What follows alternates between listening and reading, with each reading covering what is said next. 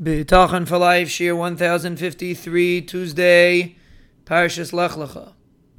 Today's Shiur has been generously sponsored anonymously as a schus for a personal Yeshua. The schus of Limud Torah and Chizik of thousands and thousands of listeners throughout the globe, and the schus of thousands of lives that have been changed, should Be'ezra Hashem bring him Hatzlacha and Yeshuas in all areas of his life. We are explaining how to approach a situation, especially something in current events, to understand that the source of everything is HaKadosh Baruch Hu. And it's a pasuk that we mentioned many times. Rabbis machshavos b'lev ish, va'atzas Hashem hisakum. The human being has many plans, many calculations, but the eitzah, the plan of HaKadosh Baruch Hu, is what will prevail.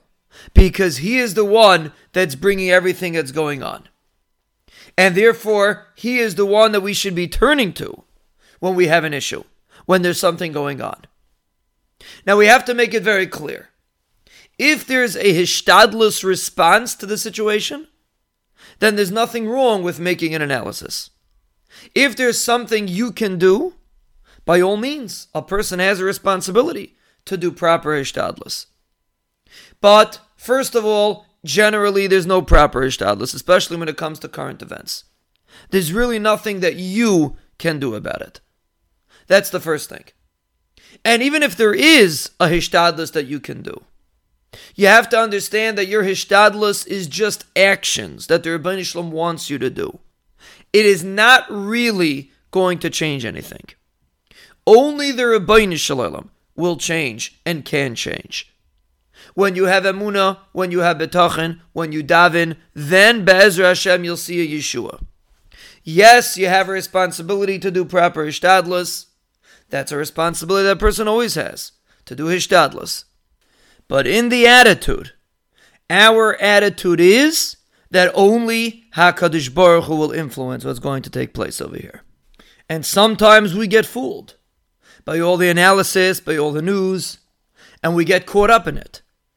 But all it does is dull our senses to be able to respond properly to the situation. Which is why it's always best to avoid following every step of the news.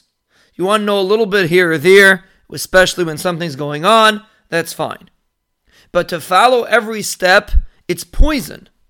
It ruins your understanding of what's going on over here.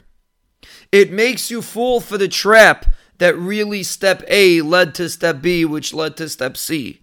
And if they do this, then this will happen. If they do this, this will happen. You forget what's really going on over here. Of course, like we said, it's very important. Of course, step A led to step B, which led to step C. We're not disagreeing with that.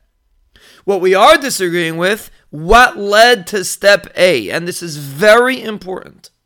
The Rebbeinu Shalom put this whole plan into motion. He created this whole puzzle. Don't forget the individual that is causing everything to take place. Don't get fooled by this superficial view of what's going on.